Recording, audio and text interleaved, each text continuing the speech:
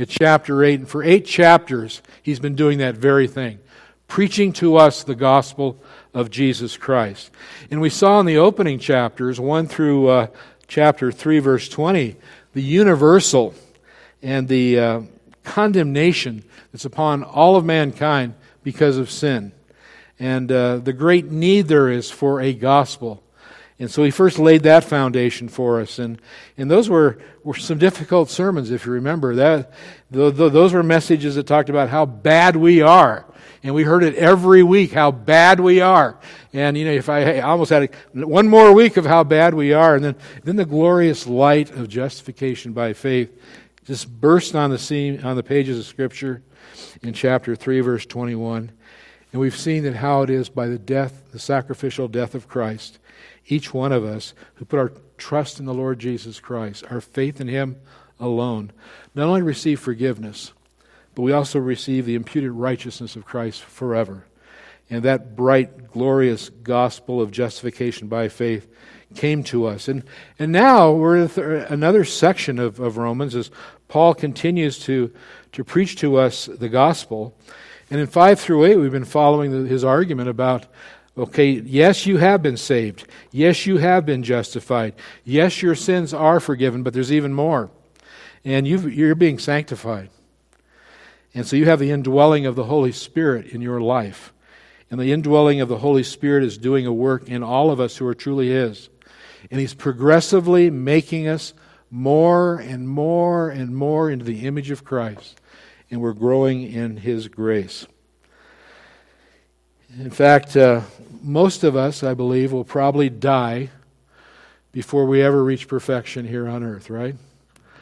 Maybe I better say all of us will probably die before we reach perfection. We'll be in the process of sanctification, never making it to the point where we're going to be like Christ in this life, and then we're going to die.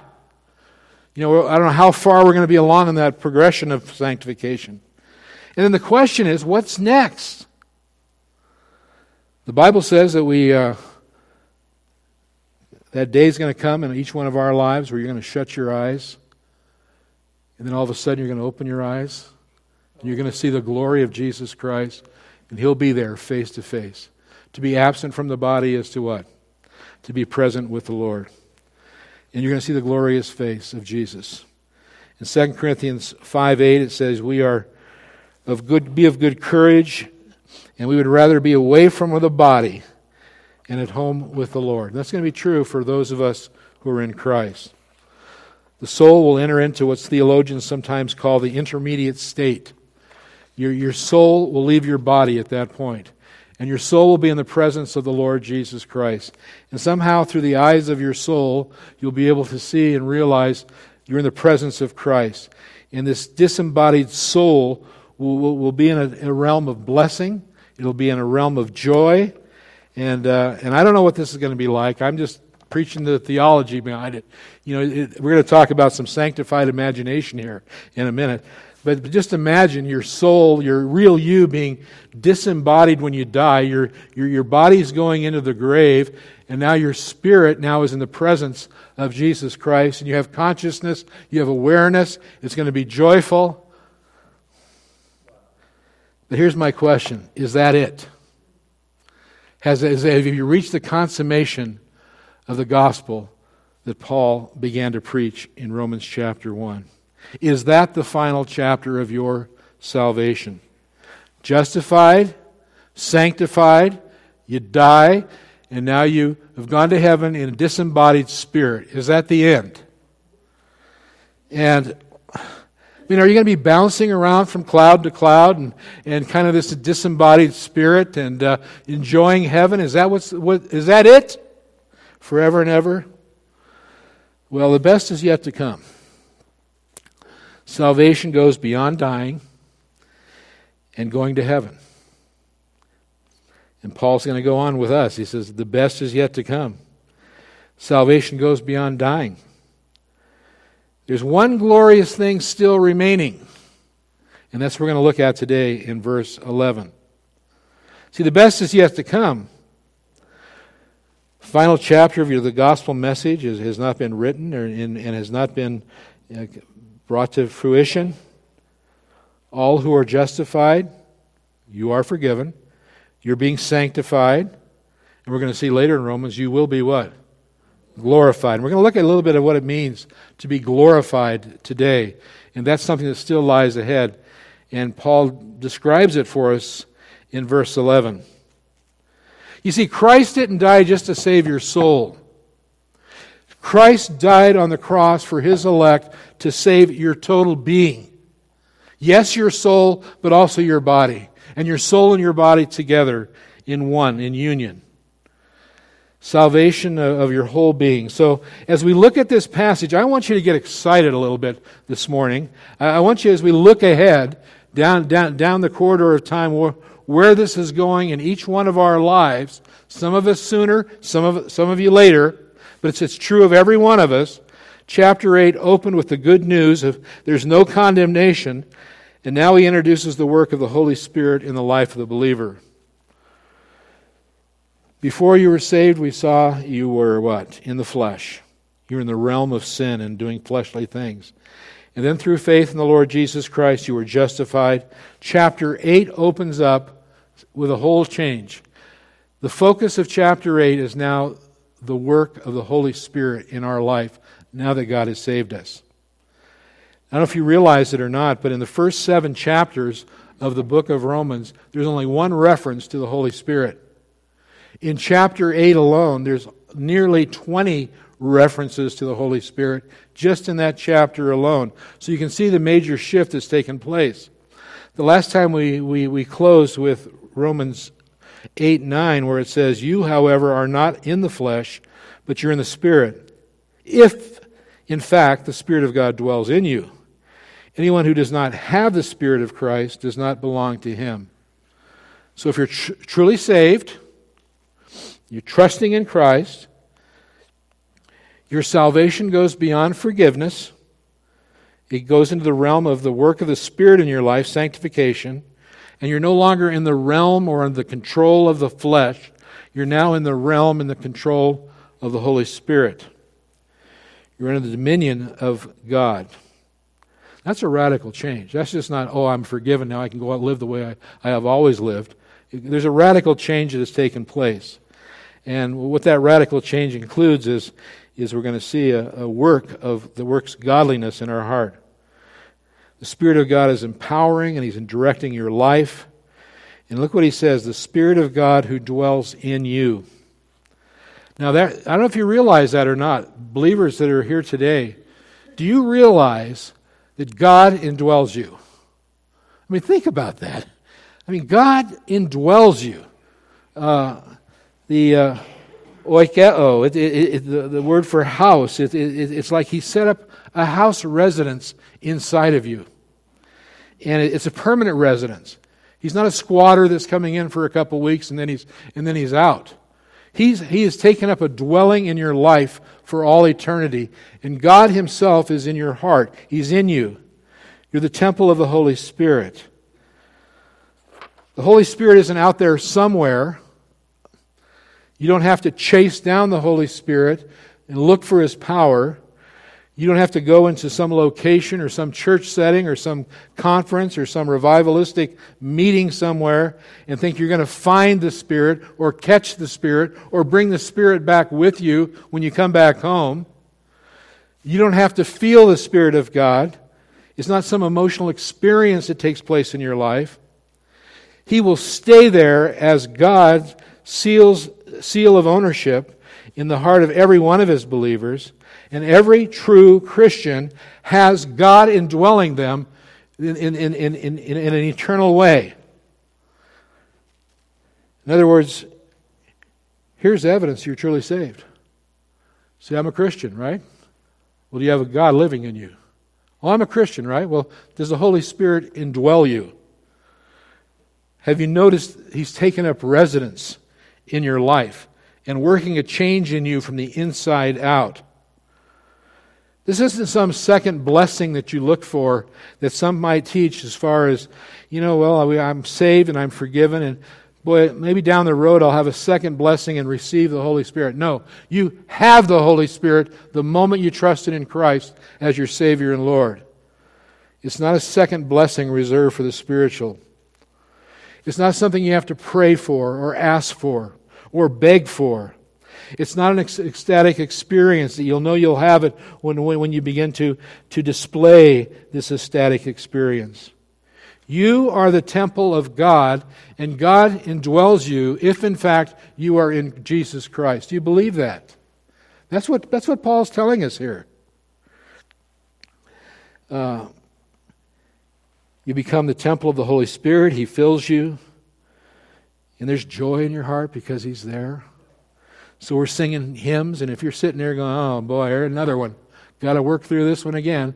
Just go through the lips, and your heart's far away from it. It's evidence that more than likely the Spirit of God who brings joy and love to the heart is not there, or He's been quenched.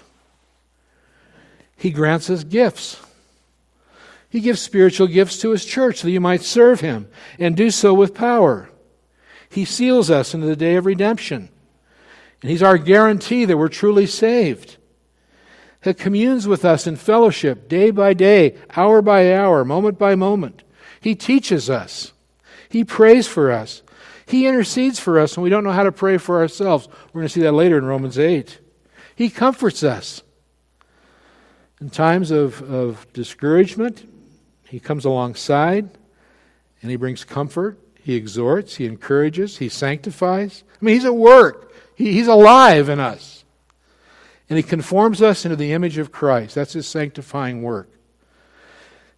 In 2 Corinthians 3:18, Paul says, as we gaze on the glory of Christ, we are moved from one level of glory to the next by the Holy Spirit. And then He empowers you to witness and to speak up for Him and to proclaim the gospel of Jesus Christ to the unsaved. And He's the one that does the saving when you bring the message of life. And then in verse 10 we see, but if Christ is in you, although the body is dead because of sin, the spirit of life because of righteousness. Now remember during our Sunday school class on biblical interpretation, you see words like but. And by the way, that's one of Paul's favorite words, it seems like. He uses it a lot to show contrast. It should stop us when we see the word but and realize, okay, he's shifting gears. He's going to contrast something that he just said.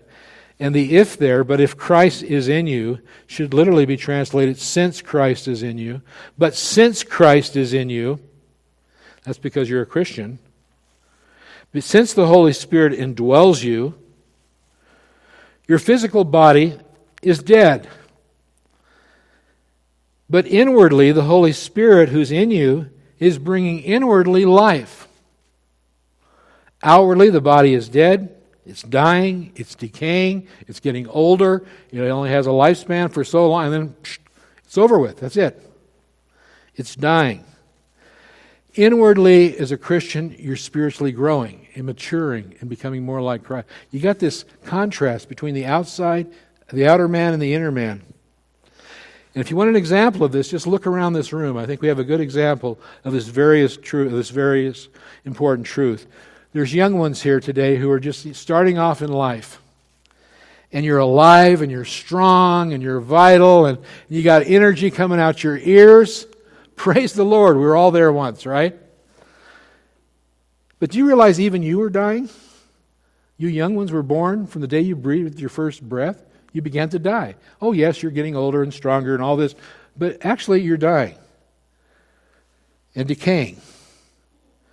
Now, those of you who are middle-aged, who are slowing down a little bit, you realize, they better listen to this because this is true. I mean, after all, pretty soon turn 40 years old and you got to put glasses on, and then the hair starts turning gray around the edges, and pretty soon you realize I can't do what I used to do. I'm getting older. The outside's what? It's decaying. It's dying. And then us older folks, I mean, now we're to the canes. We're to the walkers. We're limping around the room.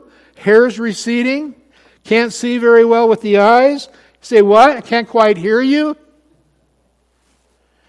We don't have to be reminded too much that we are dying, and the outer man is dying. But, he says, you have the spirit of life in you because of righteousness. The inward spirit, the indwelling of the Holy Spirit, is alive in you. And He's bringing life in you, even though your outer man is dying, because you have the imputed righteousness of the Lord Jesus Christ. So here's the state of a believer. To every one of us today who's a believer in Christ. Inwardly, we have the Spirit of God, and we're becoming more like Christ. We're more alive every day. Outwardly, we're falling apart, and we're dying every day. And you got those two things, inward and outwardly, going on all the time. In 2 Corinthians 4:16, Paul put it this way, so we do not lose heart, though our outer self is wasting away, there it is, our inner self is being renewed day by day. That's who you are. That's the dilemma of the Christian life. And this is the picture of every true believer here today. It's a life that we have in Christ, the life that comes from the Spirit, which comes to us from the righteousness of Christ being imputed to us. And we'll never reach sinless perfection in this life. Even though He's there working, we're not going to say, oh, you turned 65 and you made it. You know, you're now like Jesus. No, it doesn't happen that way. We're all continuing to grow and become more like Christ until the day that He returns. And then you got that battle. You got the flesh and the spirit working and the war going on, and that's Christianity 101. Growing spiritually inwardly, dying outwardly. Until the day that we die.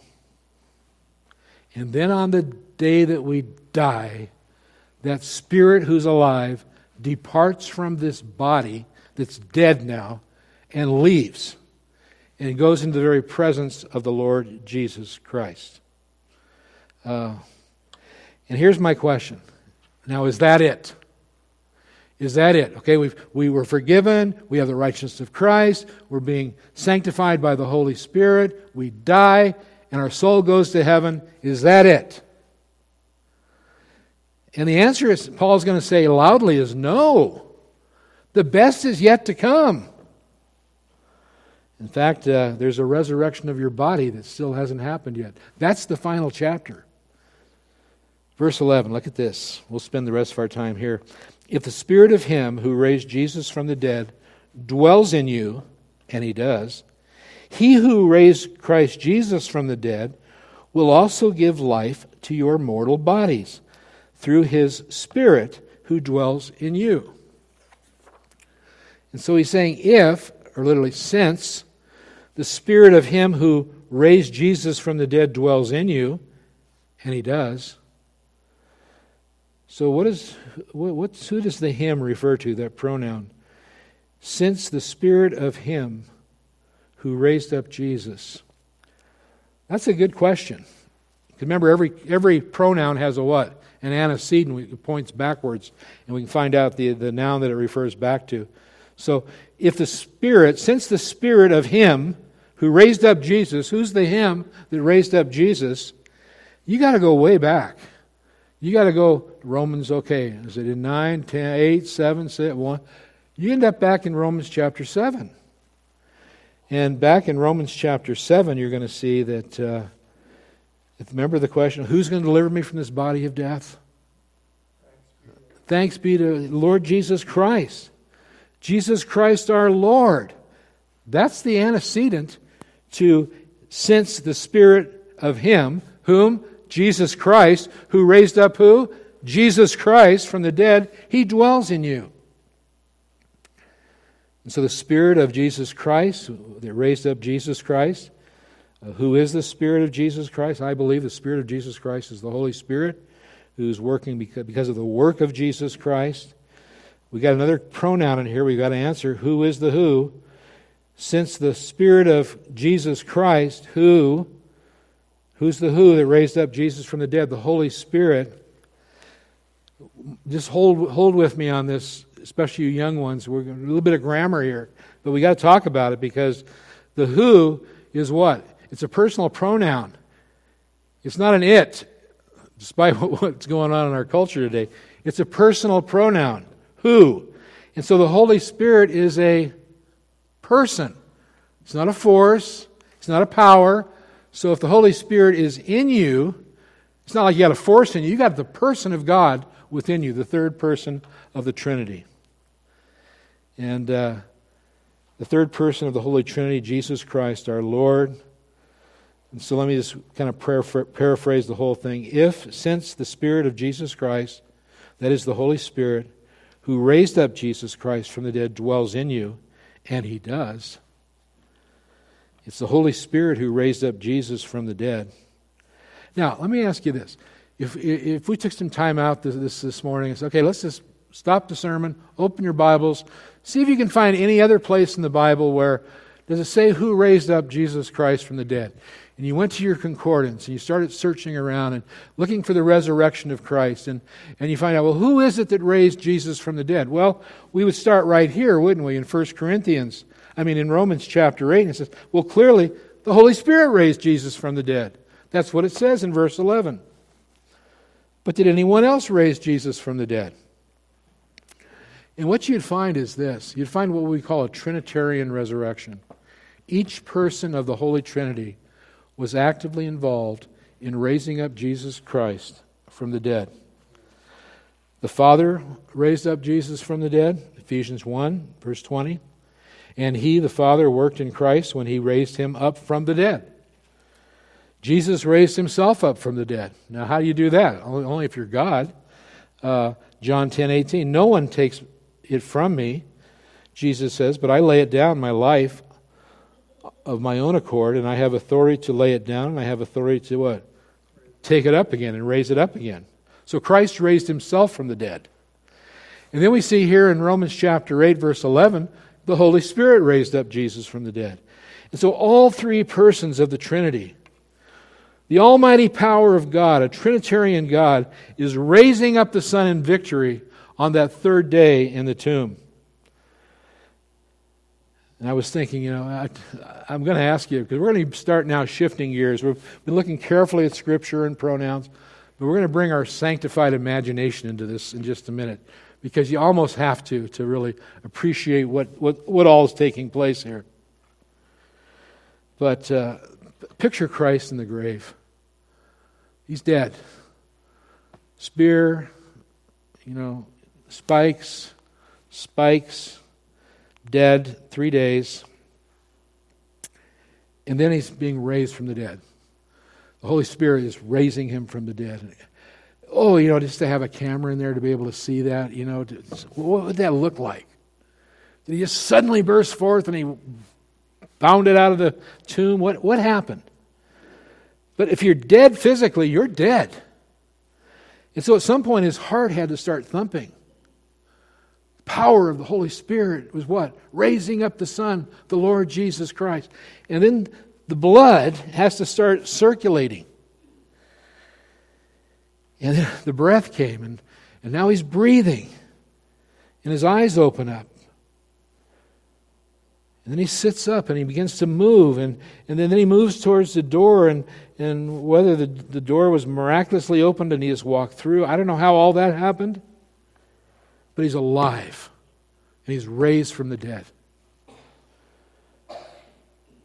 And watch this. Because you're united to Christ, we've been looking at our union with Christ, you too will be raised from the dead. Whatever happened to Christ will happen to you. 1 Corinthians 15:20 says, but it is true, Christ has been raised from the dead. He was the first one to be raised from the dead, and all those who are in the graves will follow Him. That's us. And we'll follow Him. And so here's my question I want us to ponder a little bit this morning is, how will the Holy Spirit raise you from the dead?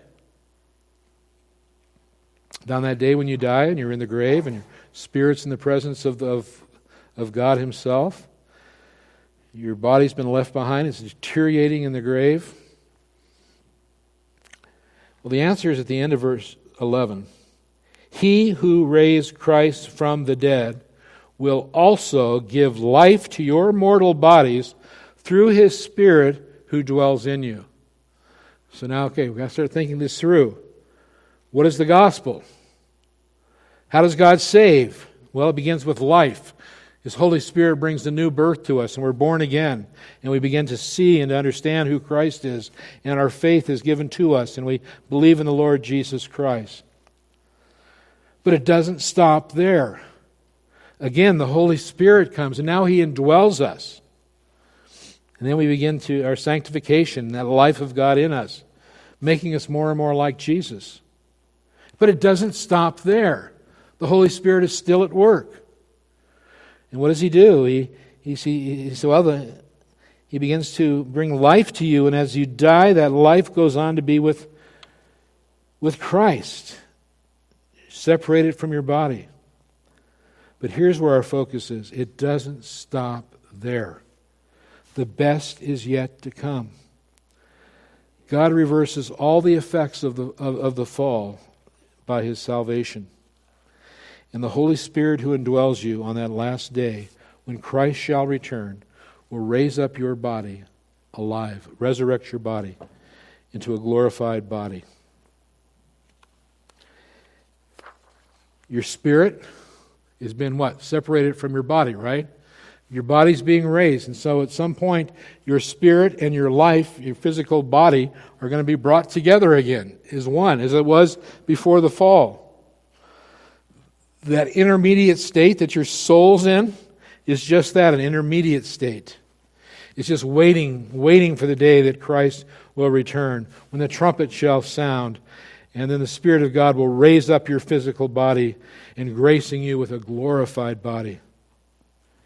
So between your death and between your resurrection, your spirit is with God. And then, of course, then when you come back and you're raised from the dead, then at that point your soul and your body will be put together again. You know, I was thinking about that this week, and I was thinking, in a way, that's kind of like the way funerals are in America. They become a good display or a good illustration of this truth. You know, you've all been to the funeral of a Christian brother or sister or a beloved family member, and you know, typically in America what we do is we gather together like we are this morning, and the family, the loved ones, the friends are all there. Usually a message is given talking about life and after the grave, and we sing songs, and there's tears in our eyes. We're sad, but we're also what? We have a sense of joy as believers, because what we typically hear and understand to be taking place is, oh yeah, that casket that's open, there's a body in there, and that body is still here. But our hope isn't in the body still being here. Our hope is that person's spirit is where? In the presence of the Lord Jesus Christ. He's in the intermediate state. But then the casket will close. It'll be taken out to a hearse. And we all get in our vehicles and get in line. And we go all the way out to the cemetery. And then we get to the cemetery and we look at line after line after line of gravestones. And I'll be honest with you. I was tempted at time to think, well, where's salvation, God? I mean, look at, there's hundreds and hundreds and hundreds of gravestones, and all these people are dead. And you talked about bringing life, eternal life. Where is it? Well,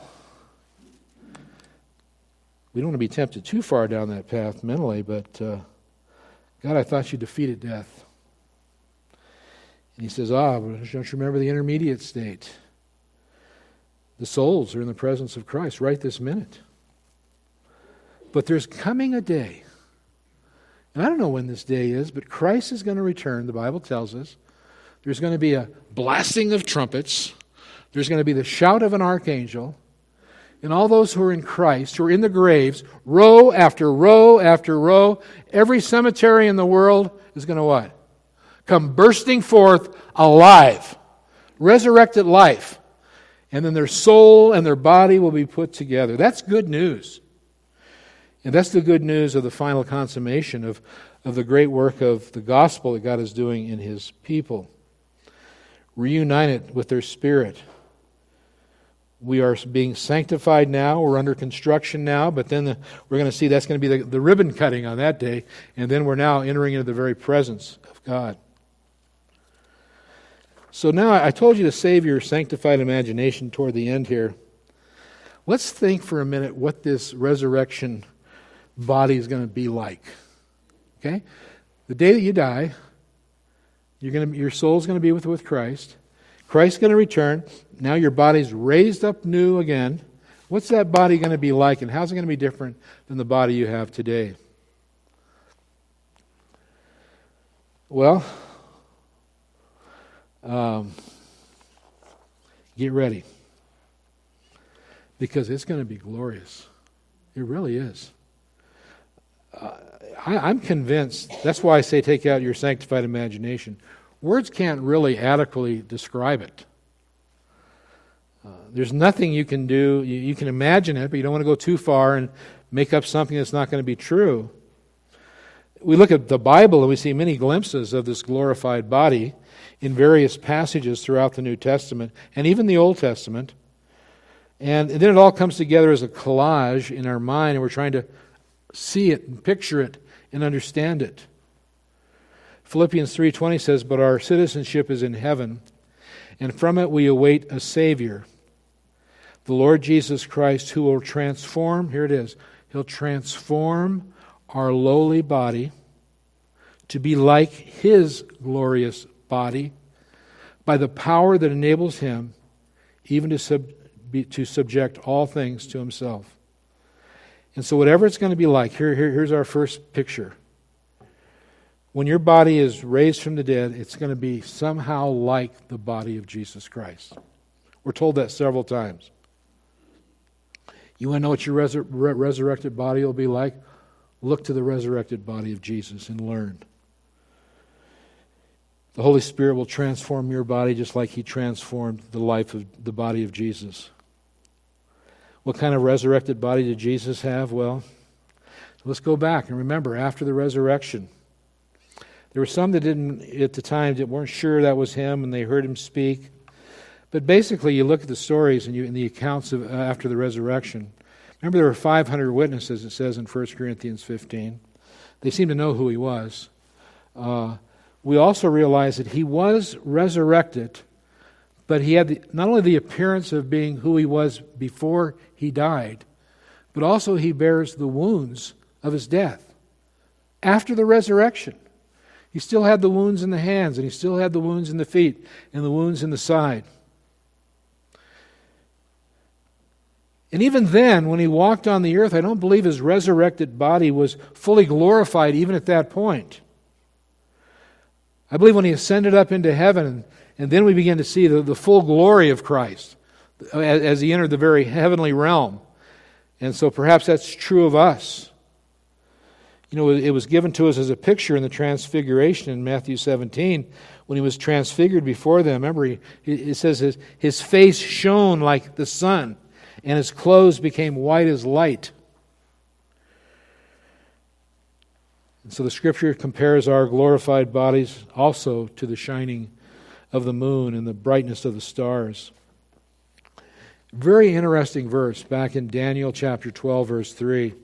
Daniel writes this, "Those who are wise shall shine like the brightness of the sky above, and those who turn many to righteousness, they'll be like the stars forever and ever." And so there's kind of a similar picture there of shining and brightness that might be ours who are in Christ. You know, our confession describes it well. It says that at the last day, such of the saints as are found alive shall not sleep, but be changed. And all the dead shall be raised up with the selfsame bodies, and none other, although with different qualities. See, the same body, but a different quality, which shall be united again to their souls forever. Now that's a statement out of our confession. Paul describes it in 1 Corinthians 15 in great detail. He says in verse 53, "For the perishable body must put on imperishable, and the mortal body must put on immortality." So there's a picture, another little picture we put on our collage. Our bodies in their present condition are referred to as perishing. They're corrupt. They're dishonorable. They're weak. They're dying. And one day they're going to be buried in the ground. Our bodies will be powerful. They will no longer be perishable. They'll no longer be subject to stress and fatigue and weakness. We'll be raised with immortality. won't be 70 years or 80 or 90 years plus. It's forever. Wayne Grudem writes this description. He says, because the word glory is so frequently used in Scripture of the bright shining radiance that surrounds the presence of God Himself, this term suggests that there will also be a kind of brightness or radiance surrounding our body that will be an appropriate outward evidence of the position of exaltation and rule over the creation that God has given us.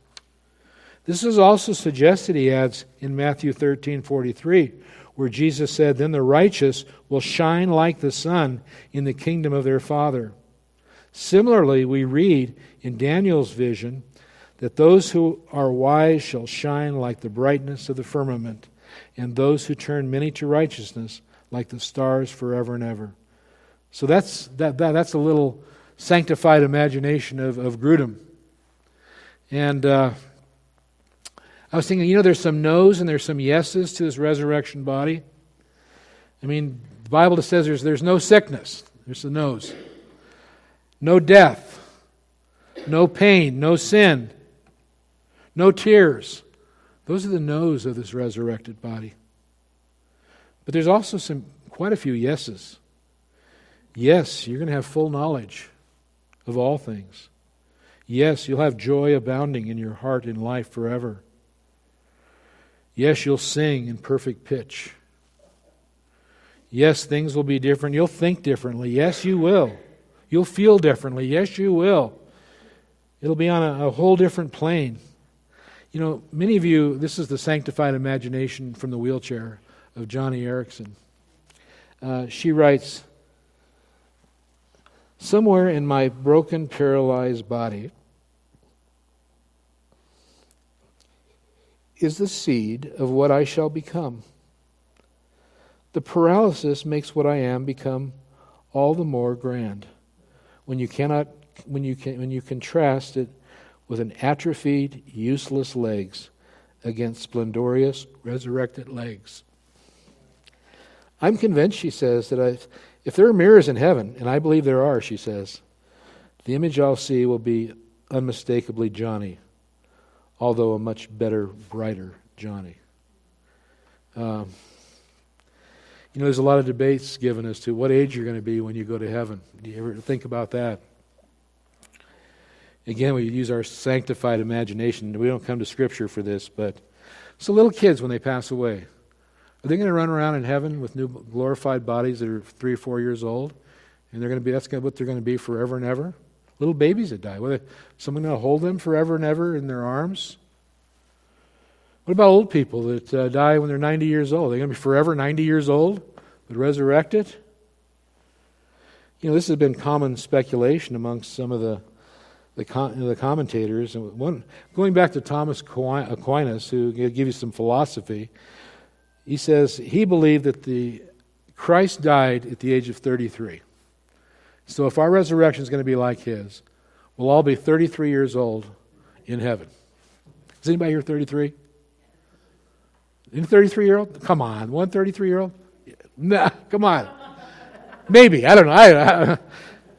But 33. I'm not sure. I don't know what the age is going to be. But it's a wonderful thought to think we're going to be 33. What about little children? What's going to happen to them? Little babies. I mean, is it like Monopoly? They're going to skip adolescence and go all the way to directly to 33 and not collect $200 or whatever it is. It's do you just go from infancy to 33? Randy Alcorn has a great book on heaven. It's pretty thick. You might enjoy reading it. It's there's he again. I'm giving you examples of sanctified imagination. He writes regarding the babies or the children. He says, maybe you will be able to be there with your children as he or she grows up in the new earth without threat of death, harm, or abuse. So the picture he gives, if you have a 3-year-old that died, and then you died as a believer, you'll be caring for that 3-year-old until becomes 33, I guess. I don't know how that works because there's no age. So I don't know if that just goes on and on and on forever or what. Parenting forever. That's a little bit more imagination than sanctified, I think, as far as Randy Alcorn's concerned. Michael Horton, here's his sanctified imagination. He writes, this passage tells us the story of our glory and clarifies for us a new creation, a glorious resurrection. And this is there's no kids here with he's taken care of. Instead, he says, not an eternity of floating around on the clouds, but feasting with the richest meats and the finest wines, he says. That's Michael Horton's imagination. I believe one of the reasons why our bodies are falling apart as rapidly as they are in our old age is so that we will appreciate more and more and more what heaven has in store for us and what these resurrected bodies are going to be when God gloriously gives them to us. None of us in this room are fit right now to live in the mediated presence of Christ. Do you realize that? These bodies cannot live in the very presence. We need a new body if we're going to live in the very presence of God Himself. If the Spirit of God dwells in you, you'll receive one. This life is just a foretaste. Something greater than you can imagine is still waiting to come. So this reminds us as we close this morning that our greatest gospel hope is not forgiveness, although it's a wonderful gift. It's not sanctification, although that's a wonderful gift. It's not even having our souls leave our bodies and going to be temporarily with Jesus Christ in heaven, although what a blessing that is. What this passage tells us is the best is yet to come.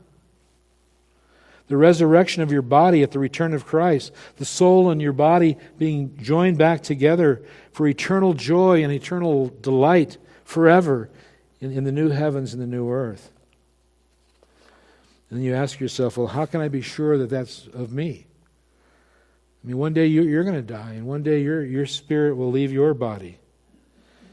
And will you be among those who are raised up unto glory and raised up unto eternal life? Or will you be raised up to those who are there for eternal destruction?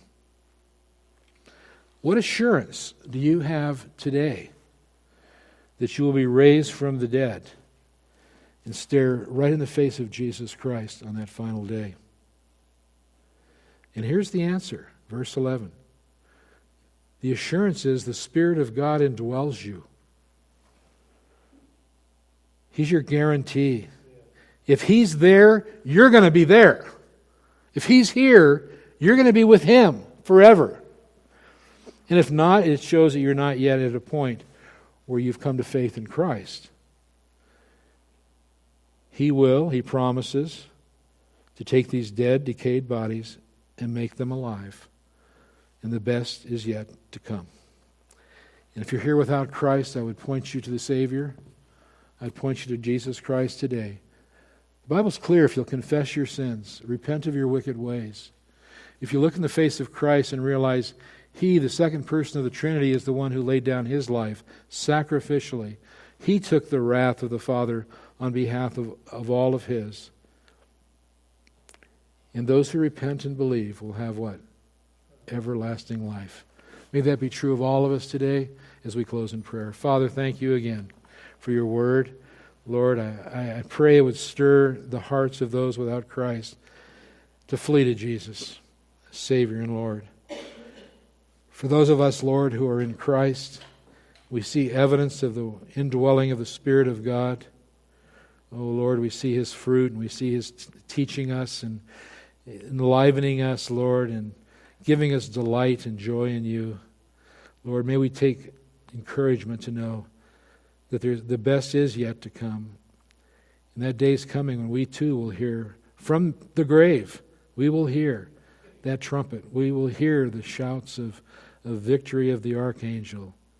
And we too will be united forever to be with You in new bodies, retrofitted for eternity and holiness. And for that we praise You in Jesus' name. Amen.